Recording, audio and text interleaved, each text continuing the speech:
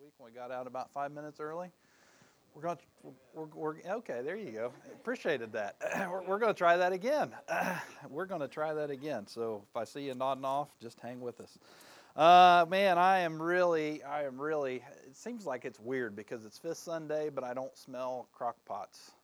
But I know when we get home, I'll smell one at our house. We've got pork and sauerkraut cooking at our house to bring tonight. So it's Christie sauerkraut, so it's the good kind. But Kay's sick. I made the finest chip dip known to man. Oh, good. We'll send some of her sauerkraut home with you. Yeah. So come back tonight. We will. It's kind of weird. Sometimes these Fifth Sundays fall. I didn't realize how many holidays were at the end of the month.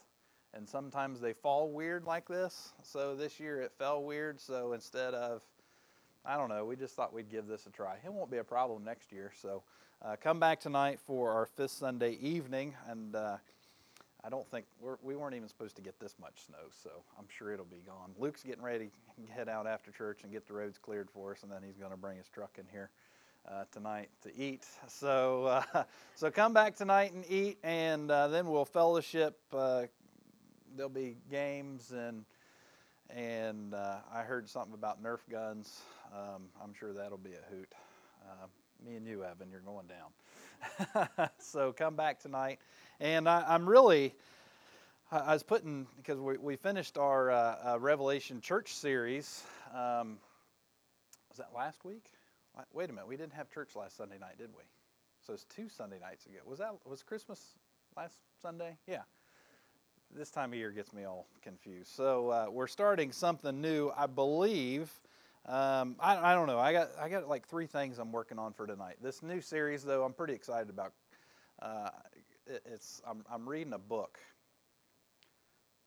Some of you don't know me well enough to be shocked, but my wife is pretty shocked, and I couldn't put it down. It's crazy, and I learned a lot. So what I decided to do, because sometimes I get too ahead of myself and I get confused and lessons overlap. So I think I'm going to just study 1 week at a time. That'll be different for me. So I don't even know where it's going to go, where it's going to end. Sometimes I do that. Don't know where it's going to go, where it's going to end. But this first lesson, I'm pretty excited about. I don't know if that'll be tonight or next Sunday night, but you don't want to miss it. Like I've learned a lot just in a few hours this week. I was pretty. It's a book. Don't get the book and read it. You'll spoil it. But it's called Eternity in Their Hearts. I'll give you a little bit of what it's about. It basically shows little crumbs through history that God put in peoples around the world to prepare them for the gospel. And it is absolutely crazy. A lot of it is extra biblical, but it ties in with the Bible so close, it's pretty amazing. And I really don't normally like to go extra biblical on things. But this first lesson, I don't know there's like, I think there's 7 or 8 chapters, but this first chapter goes so hand in hand with the Bible, it is just flat and amazing. I had to read it twice, and I think I'm going to read it again this afternoon just because I pulled an Evan. Like, whoa, are you kidding me?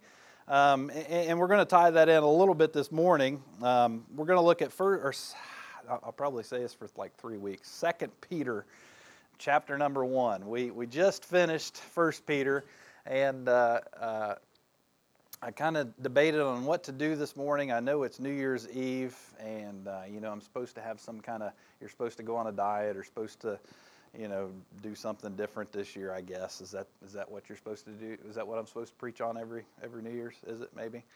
I don't know. We're going to go to 2 Peter. I think you'll enjoy this, and it seems like so many times we do get on this New Year's kick, like it's a new beginning. But I think sometimes as Christians we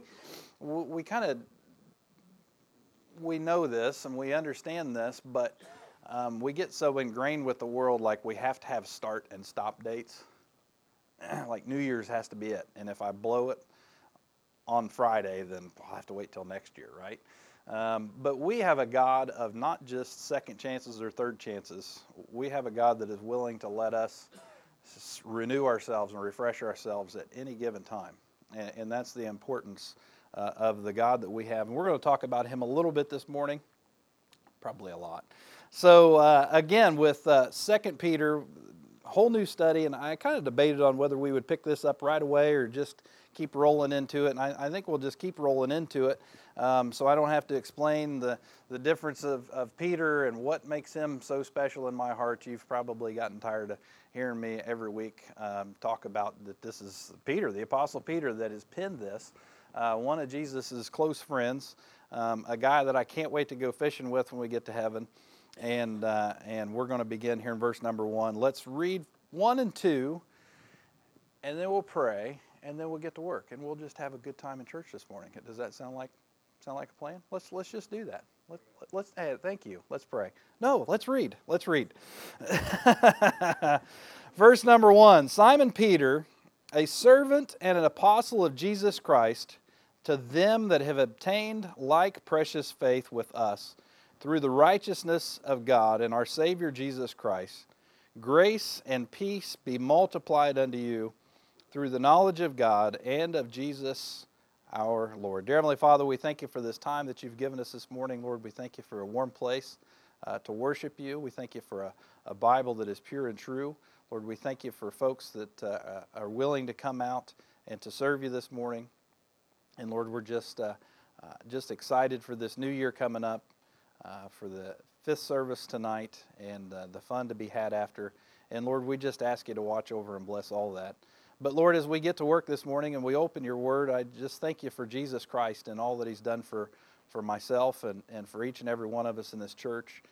And Lord, as we look at the sacrifice that he's made and we look at the righteousness that he has extended to us, I just pray that if there's someone in here this morning, Lord, that's lost, that's not saved, I pray that they would get that settled today before it's eternally too late. Lord, for the Christian this morning, I pray that you would encourage us, Lord, give us strength to go out into this sin-cursed world that we live in. And Lord, help us to be conquerors through Jesus Christ. And I pray that you'll do that in his precious name. Amen. All right, so Peter has a chance here to write a second epistle, we call it, or a letter. And, basically as we spent... kind of interesting to go back and look at when we started 1 Peter chapter 1. I'm thinking it was probably 5 months ago, 6, longer than that, not that long. Anybody have an idea? Yes? Give me 1, 2, 2. But we're beginning this second letter, and it's shorter. That's good, right? It's shorter.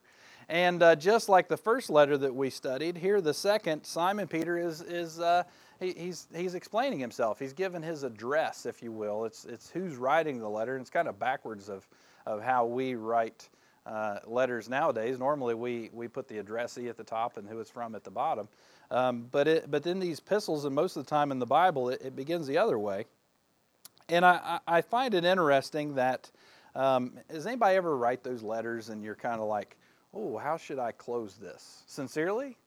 Well, I'm never I'm sincere, but I'm never serious. So does that work? Or is it love? Well, we're just buddies, so that wouldn't work. Your friend, or how you close those letters off? Is that kind of a struggle for anybody else? Sometimes Evans, he's like me. He's like, yeah. But Peter here, as he's addressing this, look what title he gave himself: Simon Peter, a servant.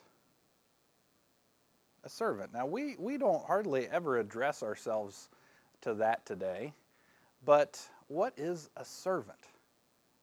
We think of a servant, we think of somebody lowly, don't we? Yeah, and that's the case. That's true. A servant is someone that humbles themselves to work for someone else.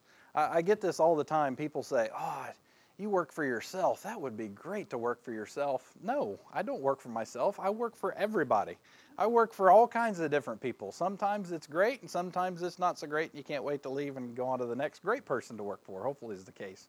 But when you are self-employed, you work for everyone. Whoever will pick up your shingle, pick up your phone number, give you a call, ask you to come over and do some work. You work for them, so you're taking orders from them. They are the boss. They're in charge, so you do what they want. You have to sometimes put your expertise in there if that be the case, but whatever. The customer is not always right, but you always do what the customer wants. That's how that saying should go. Isn't that the truth? The customer is not always right, but the customer's paying for it, so you do what the customer wants. So, we are all servants of someone. Isn't that the case? We all are employed by someone or work for someone or whatever the case may be. We all have someone to answer to. That's the glorious part about it. There's always someone at the top. And we all work and serve one another. And I looked at, sometimes you get kind of crazy with the dictionary, and sometimes you get a little surprised and sometimes not. But if you look the word servant up, it's basically that, an understudy or an under employee is someone that is under someone. But it goes a little deeper biblically than just that. We think of servant, we think of someone that is employed by someone. And I think our idea of servitude has kind of been skewed through maybe the narrative that American history has been given, but we think of slavery as servants, and that's not necessarily the case. A servant is just someone that seeks to serve someone else. And us as Christians, that ought to be our number one goal. It's to not only serve the Lord, but to serve one another. So we see here that Peter, his title that he holds above everything, what he starts with is a servant. A servant. And I found that pretty interesting because, you look at Peter's attitude in the Gospels and you look at his reactions and so on and so forth, and Peter doesn't really come across in the Gospels as kind of a humble guy, does he? Peter's usually the kind of loudmouth, proud, boastful type guy. But here, in Peter's maturity as a Christian, and God gives him this pen to pen this letter, he starts off with a servant. Isn't that interesting? I said this when we started the church, and gosh, we're rolling on to 4 years now. When we started this church and we came up with the name and all this, that, and the other, and we came up with the name Harvest, and I've said this a couple times in the past 4 years, but when I think of Harvest, I think of a lot of work. I think of long hours. I think of getting dirty, greasy, muddy, cold, wet. I think of rolling up your sleeves and getting to work. Does anybody else think of harvest as that? If you've ever had any part of harvest, that should come. It's a lot like snow plowing. Cody and I talk about this. It's a lot more fun to talk about than it actually is to do it. It's like farmers, they look forward to harvest, and then about the first couple hours in the combine and stuff starts breaking and stuff starts making weird noises and it starts raining, and you're like, oh, that's why this is no fun. Or snow plowing, you get in the truck, and I'm sure Luke knows about this, you get in the truck, and after a few times in and out of the truck working on something that doesn't work, you track snow on the floorboards, and then the windows are all steaming up, and the heater doesn't work very good anyway, and you're like, oh, I'm tired. I can't even stop and rest. I can't even go through the drive-thru in this truck, and that's why this is no fun. We kind of forget what it's like when we're in the heat of the battle, and you know what? Sometimes being a Christian's not a whole lot of fun, is it? It can be a lot of work. It can be persecution by others, and I kind of, we don't suffer much of that in this country, but, being a Christian is work. And I think sometimes when we don't realize that is because we're not working enough. I wish Cody was here this morning. I had all kinds of snow plowing things to go with this message. There was a lady that was plowing snow with us, and it gets about, I don't know, the third or fourth day into it, and you start getting really tired. And she had realized that there was a wire up underneath the dash, and if she took her foot and kicked up under the dash enough, the wire would come loose, and then she could get on the radio and say, my wire's loose, and then she could lay in the seat and take a nap. So every once in a while, she would kick up underneath the dash and make the wire come loose. She'd get on the radio, my wire's loose, and it might take somebody an hour or two to come fix the wire, and they knew exactly where the wire was and fix the wire. And what was that? I'm like, that's a pretty sweet trick. So I'm in my truck, I'm kicking up underneath the dash trying to get a wire loose so I could take a nap. But I think so many times Christians are up kicking underneath the dash, and they're like, I want a break. Has anybody ever felt like that? I just want a break. I just need a break. I just want to kick up underneath this dash, see if I can find a loose wire, and just take a break. It's okay for us to want to take a break. to slow down, to step back and reflect. In fact, if you've got batteries, we're talking about batteries this morning, those batteries need to be recharged, don't they? If those batteries don't ever get charged, they won't work very long. You know, whether it be a drill battery or the battery in your van, if they're not charging, they won't work very long. And it's the same way with us. We need to get our batteries recharged, don't we? We think of that as going off on a cruise or going on vacation or going to the taking off work for Christmas. Or do you know I don't think I left the house at all yesterday, did I? I didn't even put my shoes on, did I? That's recharging your batteries. I needed that. This is what I got for Christmas. Should I tell them how your husband helped out on Christmas? Because Christmas Eve night's like hectic, you know. When you got kids, you're wrapping stuff and getting stuff drug in and everything. And so before the kids went to bed, there was a cartoon or something on TV, and we never turn the TV on, and we never sit down and watch movies. So we said, all right, it's Christmas Eve. Let's watch a movie as a family. So we get snuggled up on the couch there, you know, and I don't even think I made it to the introduction of the princess, I don't think. And I was out. It was like 7:30. And lo and behold, I opened my eyes, and it was daylight. It was 8 o'clock Christmas morning. Here I am on the couch, still where she left me. No blanket on me, like not at all. Just me and my Christmas pajamas that my mom bought us. So we all matched on the couch with no blanket at 8, maybe 8:30. I don't know. It was light like this. I thought, whoa. 13 hours of sleep? Never. I needed my batteries charged. I knew I didn't have anything to do the next morning. I think my subconscious could hear her bringing all the gifts in and wrapping everything, and my subconscious just said, just stay asleep a little longer. And she said, I finished up at 2:30 in the morning. I'm like, wow, I was sleeping solid. I really didn't hear a thing. She even took pictures of me because I didn't even move. But every once in a while, we need to get our batteries recharged so that why? So we can be better servants, so we can get at it. And that is what Peter is saying here. He is a servant of the Lord. Now, one of the things, isn't on our sign, I always forget what our sign says. No, it doesn't. It used to, I think, on the smaller sign. But we call this 10 o'clock church service. We call this 10 o'clock church service. You know, it seems like so much in our day and time, which I think most churches start later, but they'll say 11 o'clock worship, or 11 o'clock church, or 11 o'clock whatever, and I don't have a problem with any of that. But when I say, hey, it's service time, Lord, be with service, or serve, hey, I want us to have that mindset that when we come in here, this is service to the Lord. Have you ever thought about it that way? That when we come in here and we sit down, this is service to the Lord. We are serving the Lord just by sitting here.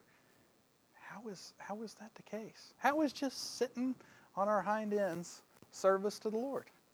Well, we just sang praises and worship to Him. That's part of it. We're attentive, aren't you? You guys are really attentive this morning. Nobody has fallen asleep yet. We're attentive. We're listening to what God would have for us. That's service. We're getting our batteries charged. I hope that's where the encouragement comes in. This is like we're on the fast hour. Okay, 45, 50-minute charge setting. We're going to try it. It's not a trickle charge this week. We're going to try and hurry up and get our batteries topped off and renewed so that we can go out in this week and get to work. Because that's what part of service is. That's church service. I'm not the only one that's working here, right? We're all working. Maybe you guys are just supervising. But we're all in church service, and that's why we call it service. We chose to call it service and not just worship or not just church, but this is church service. So we need to have that mindset and that attitude that when we come in here and sit down, we are serving the Lord and we're serving one another. And I think so many times we just look around this room and we forget what it takes for this to happen. Now, this isn't a big promotion. We don't have lasers and smoke and all that stuff. But there is a lot of work that goes behind the scenes that I think sometimes we don't even realize. every once in a while you can hear the faint scream coming from that back hallway. They're not watching horror movies back there. That is some Rugrats that are back there that they're trying to maintain and trying to keep confined. So we've got that. And this is the shameful part about me. Christy will say, well, who should we get to do this, next, whatever it is next? And I'm like, I don't know who's doing it now. That's kind of how much hand your preacher has over the situation. But you know what? That's partially on purpose. And it's partially designed and set up that way from the very beginning. I went to a church, we visited a church, me and a couple buddies of mine, we were out of state. And we were sitting beside each other, and he elbowed me, and he said, we've been in here for 20 minutes, and we've not seen the preacher yet. And that kind of stuck with me. Did you guys notice that? Maybe not. But a lot of churches, the preacher's the first one on the platform to do the introduction. He probably will come up and do the announcements and so on and so forth, and the service director, leader will kind of step to the side. And I said, that's not how I want our church service to go. Because I don't want church service to just revolve around me. So Steve-O comes up here and he serves the Lord by standing here and leading in music and doing the announcements and doing the Bible reading. That's on purpose so that you see that someone else does service. And I don't even know the hours that he puts in behind the scenes all week long. Do we think about that? What is that? That's service. That's his part. He puts the songs together, pulls the Bible reading, all that magic that goes on there with those black boxes that don't like me. He does all that. And then Cody, we're missing his pep here this morning. But he's back there pushing buttons, scrolling around, levers, knobs, stuff, all that stuff. He does all that stuff back there. That's service. That's service. And then on a nasty week like we've had this week, we're heading to church this morning. I tried to get here early. I told everybody at the house, I said, we need to get there early. I need to beat Dad. Because he'll be out there shoveling the sidewalks. So we got to leave early. I've got to beat Dad to get the sidewalk shoveled. We pulled in at a little before 8. Sidewalks are done. We couldn't do it. Couldn't beat him. He came down yesterday and shoveled the sidewalks. And we're heading down, and I said, man, I hope Cody plowed the parking lot. see it, even myself, take it for granted that all of these things are getting done. And I don't even think about the service of others if we're not careful. So, and I'm not even sure who plowed the parking lot because I wasn't even here. And Dad came down yesterday because he gets bored, I guess, and shoveled the sidewalks yesterday to have that ready for us for today. What is that? That's service. And if we hear a faint scream from the down the stairs in the back, it's probably trouble because that is Sam and Katie down there teaching the younger kids. What is that? That's service. They've studied for a lesson this week. They've prepared. They've got up enough courage and gumption to come here and deal with our kids today while we're up here sitting in church. And what is that? That's service. And then Tiffany's in the back. I think that's where they're at. And she's got the what's a nice word for those age? The difficult ones. The 2, 3, and 4-year-olds. And she has them all sitting down back there teaching them a lesson from the Bible. What is that? That's service. So it's not just us sitting in here holding these pews down. This all goes on behind the scenes that we don't even realize that's going on. And then the bills are being paid. I don't do that. Me and a checkbook, we don't get along. They always get kind of spongy and bouncy and rubbery. So all the bills were taken care of this week for us to come in here. The heat was on and working and functioning. The sprinkler system for the first time in forever wasn't froze and busted yet. It could happen this week, but you know that's all things that take place for us to have church. What is that? That's service. That's service. That's a servant's heart. And I think when we name this church appropriately, Harvest Baptist, because we have servant hearts here. We're willing to work. We're willing to do these things, and no notifications even ever mentioned or brought up. Do you know how many acres of grass is here? Now, it's not grass mowing season, but there is acres and acres of grass here that has to be mowed and weed-eated and sprayed and swept and broomed and picked up trash and litter, and a river runs through it, which you'd think would be nice, but it always brings up trash and stuff. Do you know all that stuff is taken care of? What is that? That's these folks back here. My mom and dad, that's their servant's heart. What is that? That is a servant. Simon Peter, a servant. That's what we are. We're servants. We're servants foremost and utmost to the Lord. That's why we do these things. We don't do it for praise. We don't do it for emulation. We don't do it to be known, or we don't do it for the money. We do it for none of these things. That's one of the things I love about this church. When we have our business meeting on the 28th, whatever it is, the salary section says 0. What does that show you? It shows you that we all do this because we love the Lord. We do it because we want to. We want and seek and desire to serve the Lord, not for money's sake or filthy lucre's sake, like Peter talked about in 1 Peter, but we do it because we love the Lord.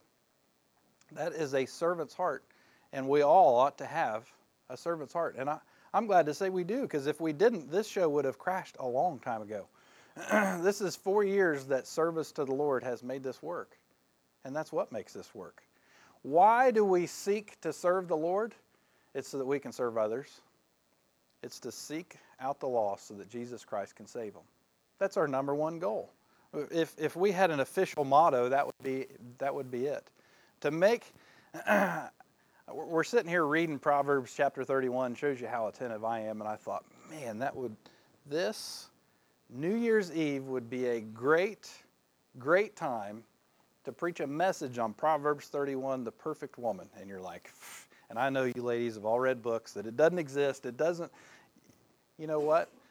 The perfect woman in Proverbs 31 is the church. She makes her husband known in the gates. And that's what the church's job is to do. And if we all have servants' hearts, we'll make our husband known in the gates. And that's our sole purpose, so that we can serve others by telling them who our husband is, and that's the Lord Jesus Christ. So that is our job, why we serve the Lord first and how we serve others. And that's not even the first sentence. We got to hurry. Simon Peter, a servant and an apostle of Jesus Christ. Oh, look, here it is. Who is he, apostle and a servant of Jesus Christ, and who is this letter pertaining to? Us. To them that have obtained like precious faith with us through the righteousness of God and our Savior, Jesus Christ. That's who Peter's talking to in this letter that we'll be studying over the next, couple months, maybe 3, 4 months, however long it takes. That's who Peter's talking to. That's who Peter's addressing. That's who we're going to be preaching to, is us. It's a letter to us here some 2,000 years later. He's addressing us because why? We have obtained, we've received, we have that like precious faith that Peter had and that the other apostles had. We are part of that. And how is that? Through the righteousness of God and our Savior, Jesus Christ. We preached on those the last couple months, or last couple weeks. So we're going to hurry up and get to verse number 2. There it is. How did Peter end his last letter? That the God of all grace. Now, where does our grace come from? It comes from that God. Grace. We've talked and discussed what grace is exactly. Grace is getting what you don't deserve, but grace even has a different definition than that a little bit, is a little more specific than this. It is unmerited favor with God. That's what you and I have. We have favor with God, not that we've obtained it, or not that we deserve it, but we've obtained it. We don't deserve the grace that God gives us. What does grace do for us? It gives us help in a time of need. What does grace do for us? It saved us. For by grace are you saved through faith. not of works, lest any man should boast. That's what grace does for you. I kind of think grace is probably the most important gift we had in our bag last week. You remember that? And we speak so little upon it. You know, grace will help us get through a tough time. That's what grace will do. I think 3 or 4 years ago, it's just amazing how the Lord would have things work out. I've preached on grace specifically, maybe just like whole topic of the message, I think maybe once or twice. And this particular week, the message was specifically aimed at grace and how grace works, where we get grace from, what will happen without grace. And without my knowing, there was a couple here that their friends had been trying to get them here for several years. There was a couple here that morning that had lost twin babies just a couple months before that. Do you think God just happened to work that out on accident, coincidence? And I didn't know they were going to be here, didn't understand everything, and I'm thinking, and I knew the background story, and I'm like, this is going to be perfect for them. And the husband sat here and cried quietly almost that whole message. Do you think he has an understanding of what grace is? I think he has a great understanding about what grace is. I think we kind of don't understand grace until we need that grace at a time of help and a time of need. That's when we have a full comprehension of what grace is. Hey, when we realize that we are sinners and we are destined to a devil's hell, that's when we realize the importance of grace. But until we realize that, grace is hard for us to comprehend, isn't it? We know we need it. We know it's nice. We look forward to grace. But until God pours His grace out upon us, it's hard for us to understand. I don't fully understand grace, I don't believe, today. I kind of hope I never have to understand grace until I get to heaven. And I'll get there, I'll be like, that's what grace did for me? I hope that there's not a tragic time in our life to where I have to 100% fully expect, but you know what? I'm not foolish enough to think that'll never happen. I know that'll happen. It's guaranteed. You know why? It's called life. Each and every one of us are going to need God's grace numerous times in our life. And you know what? There it is. Peter just told us in the last book where it came from, the God of all grace. And guess what? He's going to give us that grace, whether we deserve it or not, because we don't. That's what grace is. It's unmerited. We're undeserving. And it's only through the grace of God that we can get through, life. That's what the grace of God is. Look, and he says, and peace. Oh, don't you just want peace? I want peace. Peace. What would that be like? Christy says, you get to go to work and have peace and quiet. Isn't that what we call it? I think so many times we think that is what peace is. Just peace. I just want some quiet. And if you're a mom, you don't get it for a while until the kids move out and the husband goes fishing, I guess. I think that's when you get peace. You can just, we had some friends of ours, they went on a date night, and we said, where'd you go? And they said, we went to the library or a bookstore. I think it's Barnes & Noble. We went to the library on a date, and I thought, I guess that's a pretty good place to go. Somebody's watching the kids. You don't have anywhere to go. Let's just go to Barnes & Noble and sit on the couches and stare at the fire. And that's what they did on their date. What were they looking? They were looking for some peace. And if you have kids, you need some peace from time to time. But it's not just that peace and quiet, but it's peace in our hearts. Do you know that is what the world is lacking, is peace in their hearts? What did the angel say that Jesus Christ brought? Peace. Peace. Good tidings, great joy. Peace among men. Peace. That's what Jesus Christ brought. It's not just peace and quiet. It's not just countries not battling one another. By the way, I saw this morning to where our satellites have seen Russian and Chinese ships offloading oil out in the ocean to North Korean ships. Whew, what are we going to do about that? This thing is far from even started. But yeah, our satellites saw Russian, and I thought, Are satellites that good you can zoom in and get the numbers on the ship? I guess you can. But we have seen that Russian and Chinese ships have been offloading oil on North Korean ships out in the ocean. We talked Wednesday night about how the moving of the embassy in Israel, and they said, well, you just destroyed all the peace talks that we've been working for years, and this is going to destroy the peace. There is no peace in the Middle East. There never has been peace in the Middle East, and until Jesus Christ comes, there will be no peace in the Middle East. It seems like that's all people want is physical peace, but how about spiritual peace? That can only be brought through Jesus Christ. That when you lay your head on your pillow tonight and say, if I don't wake up, it's okay. That's peace. Do you know most people, lost people, they don't have that peace? When lost people, when they go to the doctor and the doctor says, this doesn't look good, there's no peace there. The reason there's no peace there is because they don't have the precious obtained like faith like we have. That's why there is no peace. And without Jesus Christ, there can be no peace. Look at this. So we have grace and peace. Gosh, did you know you were going to math class today? Be multiplied. Whoa. I'm going to give this away. Don't be reading ahead. But Peter is a mathematician here. And we're going to see in the next couple weeks how much of a mathematician he is. All right, I'll give it away. The next couple verses, he's going to start using the word add. Add unto, add unto, add unto. And he wants us to add all of these things that we'll talk about next week. He wants us to add those things. But did you know that God's not in the adding business? Look at what God's going to do. Grace and peace be multiplied. Oh, how many of you like multiplication more than addition in your bank account?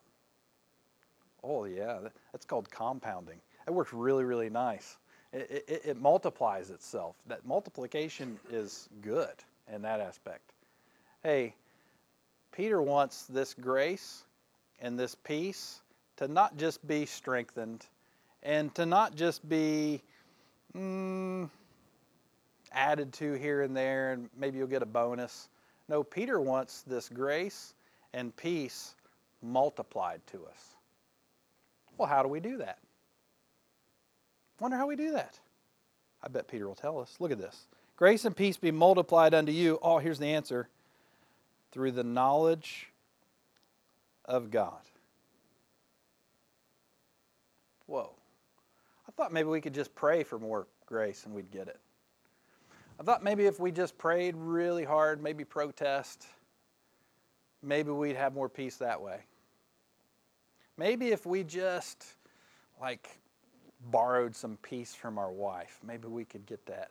Maybe that's how we get it. No, Peter said that the way that we get more peace and the way that we get more grace through knowledge of God.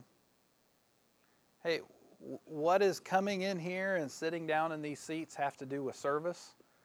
Because you will obtain more grace and you will obtain more peace learning about God. Whoa. I find it interesting. We'll sometimes ask our kids on Sunday, what did you learn about today? We learned about God. And that's just a generic answer, isn't it? Or is it? Is it a generic answer? What did you learn about in Sunday school? We learned about God. That's always Wade's answer, I think. We learned about God. Okay, we took you to church. We figured that was the case. But maybe that's not just a generic answer. Maybe every week when we bring them to church and they go to Sunday school and they go back to junior church and Sam and Katie or Christy or whoever's, or Steve and Megan, when they're teaching these kids about God, hey, maybe that's how God is multiplying grace and peace to them. Hey, maybe if anybody at work asks you on a typical Monday, what did you guys learn about at church? Why don't adults do that? Has anybody ever asked somebody, what did you guys learn about in church yesterday? Nobody ever asks. Adults don't ask that, do they? Maybe when you go to church tomorrow and somebody and you say, hey, did you go to church yesterday? Yeah. What did you learn about? Just watch them go, what was it? And Vera keeps it in her notes. Keith, if you ever need to know what we taught about the week before, Vera, she's on it. But sometimes, as the preacher, like, what was last week's message? What did we talk about? Somebody, what'd you preach on yesterday? And I'll say, that's a good question. So tomorrow, Tuesday, when you go to work, say, did you go to church Sunday? Yep. What'd you learn about? And just watch them go, I think it was weight loss. New Year's resolutions, I think. Just watch them stutter. Hey, that's why we come to church, is to learn about God. Why do we want to learn about God? It's so that grace and peace can be multiplied to us. Hey, why should we say, man, preacher seems really excited about this Sunday night deal he's got going on. Maybe we should go. What do you think? Maybe we should go. He seems really excited about it. Yeah, because we're going to learn about God. And through learning about God, we're going to have more grace and we're going to have more peace. Sounds like a good plan, doesn't it? That seems better than any weight loss program. That seems like better than any New Year's resolution. Stop smoking, stop chewing, stop what. That seems a whole lot better than any of that stuff we could do, doesn't it? Because maybe with God's grace, we could get some of those details figured out. Maybe with God's grace, we could maybe get some of these sins that we deal with worked out. Maybe with God's peace, our home might be a little quieter and more peaceful. Maybe the kids wouldn't be quite as loud if we had more peace in our life. And how do we get that? To the knowledge of God. Who would have thought it was right there? And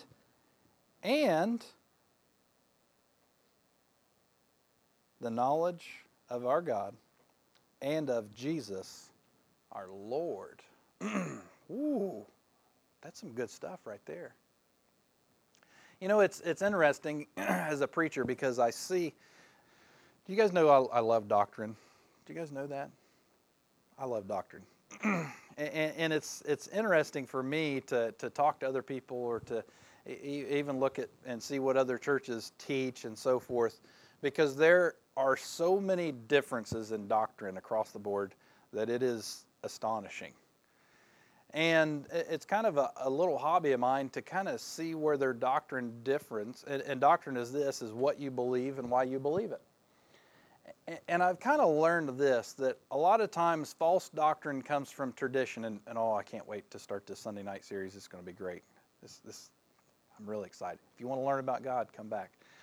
But the way these doctrines get started a lot of time is through tradition. It's just what we've always taught. It's just the way it always was.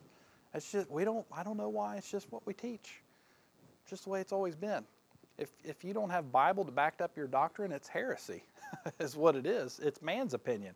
And Jesus dealt with that his entire time. Ye have heard, but it is written. That was he repeated that over and over and over. Ye have heard, but it is written. What was he doing? He was straightening out doctrine. So the reason I love doctrine is this, because sometimes people will take little pieces of Scripture and they'll design their whole doctrine around them. And we've covered doctrine before, and sometimes when you know the difference of these doctrines, where am I getting at? There is a heresy, it's called Lordship Salvation. But there's actually a little truth to it, but man has twisted that doctrine and made it false. And Lordship Salvation says that unless you make God the Lord of everything in your life, you're not saved. And the reason I have a problem with that is if some brand new Christian gets saved, they don't even know what the Lord of their life is. So does that mean they're not saved? No, because they didn't do anything to obtain salvation. We've talked about that over and over. What lordship is that as you grow and you mature, hey, you make Jesus Christ the Lord of your life. It doesn't happen the first day. It happens over time. It could happen the first month. Or, unfortunately, it could take 50 or 60 years for that to happen. But when you choose to do what Peter did, a servant. What does a servant normally call the master? Lord. Lord. So here in 2 verses, Peter is addressing himself as a servant, and the way that we get grace and peace multiplied to us is to have knowledge of God and of Jesus Christ. Look at it. Jesus Christ, our Lord. There it is. That when we place ourselves below Jesus Christ and make Him Lord of our life, not because that's what saves us, but because we want to. Because we want to serve Him for what He's done for us. Well, let's start naming off the thing. If I had my little bag up here that we had last week, and we started pulling things out of that bag, would that kind of remind us of what Jesus Christ has done for us that we could not do ourselves? Absolutely it would. I can't save myself, but you know what? Jesus Christ can do it for me. He's my Savior. We'll get to that. We didn't quite get that far. But He's my Savior. He came to seek and to save that which was lost. Born unto you in this day in the town of Bethlehem is Jesus, your what? Savior. A Savior is born from David. That's who Jesus Christ is. He is our Savior. He saves us, does something that we can't do. How did He do that? Here's the gospel. He lived a perfect, sinless life. I can't do that. Anybody else more successful at it than me? I fail hourly, sometimes minutes, sometimes continually. For all have sinned and come short of the glory of God. There it is. We need someone to be a substitute, a replacement, a sacrifice. A sacrifice is the innocent dying for the guilty. That's me. So Jesus Christ, God, took on Himself the form of man, humbled Himself, came to this earth in a manger, lived a perfect sinless life, and was willing to lay down His life on the cross for you and me to save us, to be a replacement for us, to be our propitiation, to be our substitute, to be our Redeemer.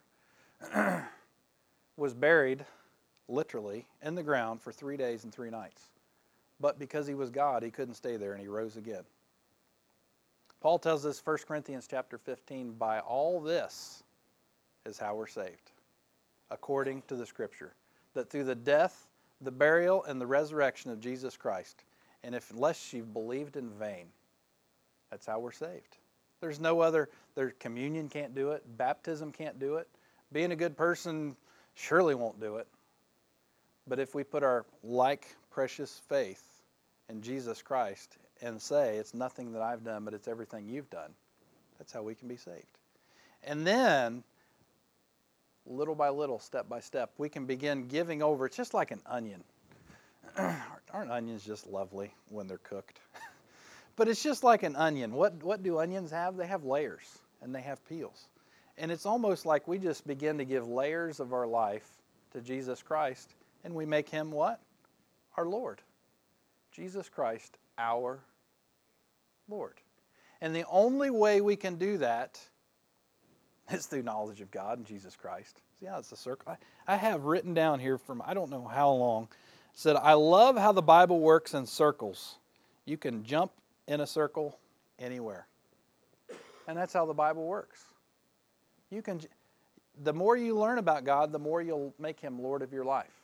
The more you make Him Lord of your life, the more you'll want to learn about Him. And the more you learn about Him, the more grace you'll receive. The more grace you receive, the more peace you want. The more peace you receive, the more grace, the more you learn, the more you know. Look at that. It's just a circle. That's how it works. That the more we learn about God, the more we know about God, the more we learn about Jesus Christ, the more we'll love Him.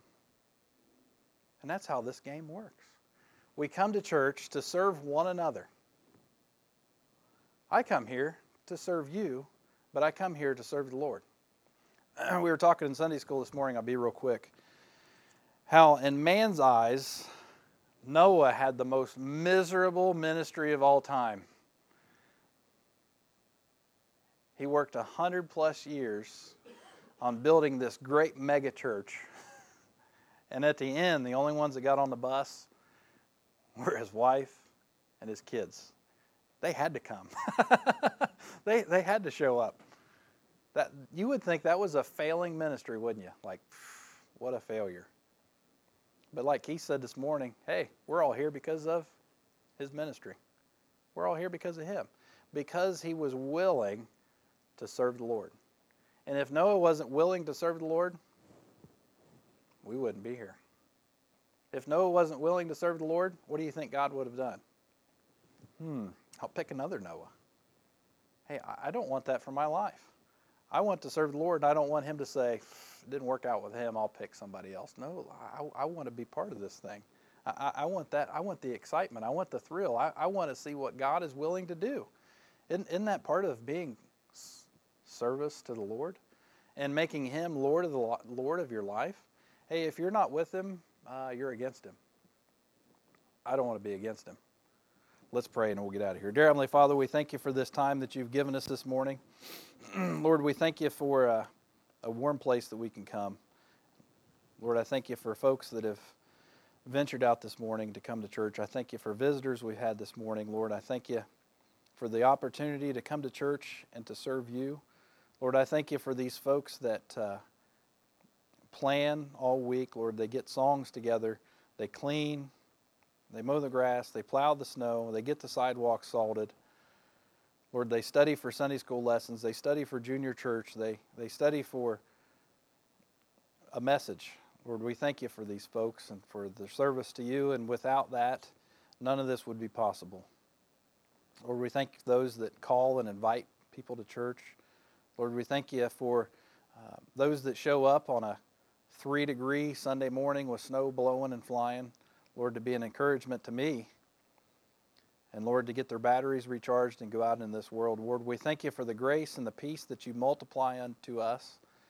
And Lord, especially we thank you for Jesus Christ. And Lord, the raw deal that you got when you traded me for him.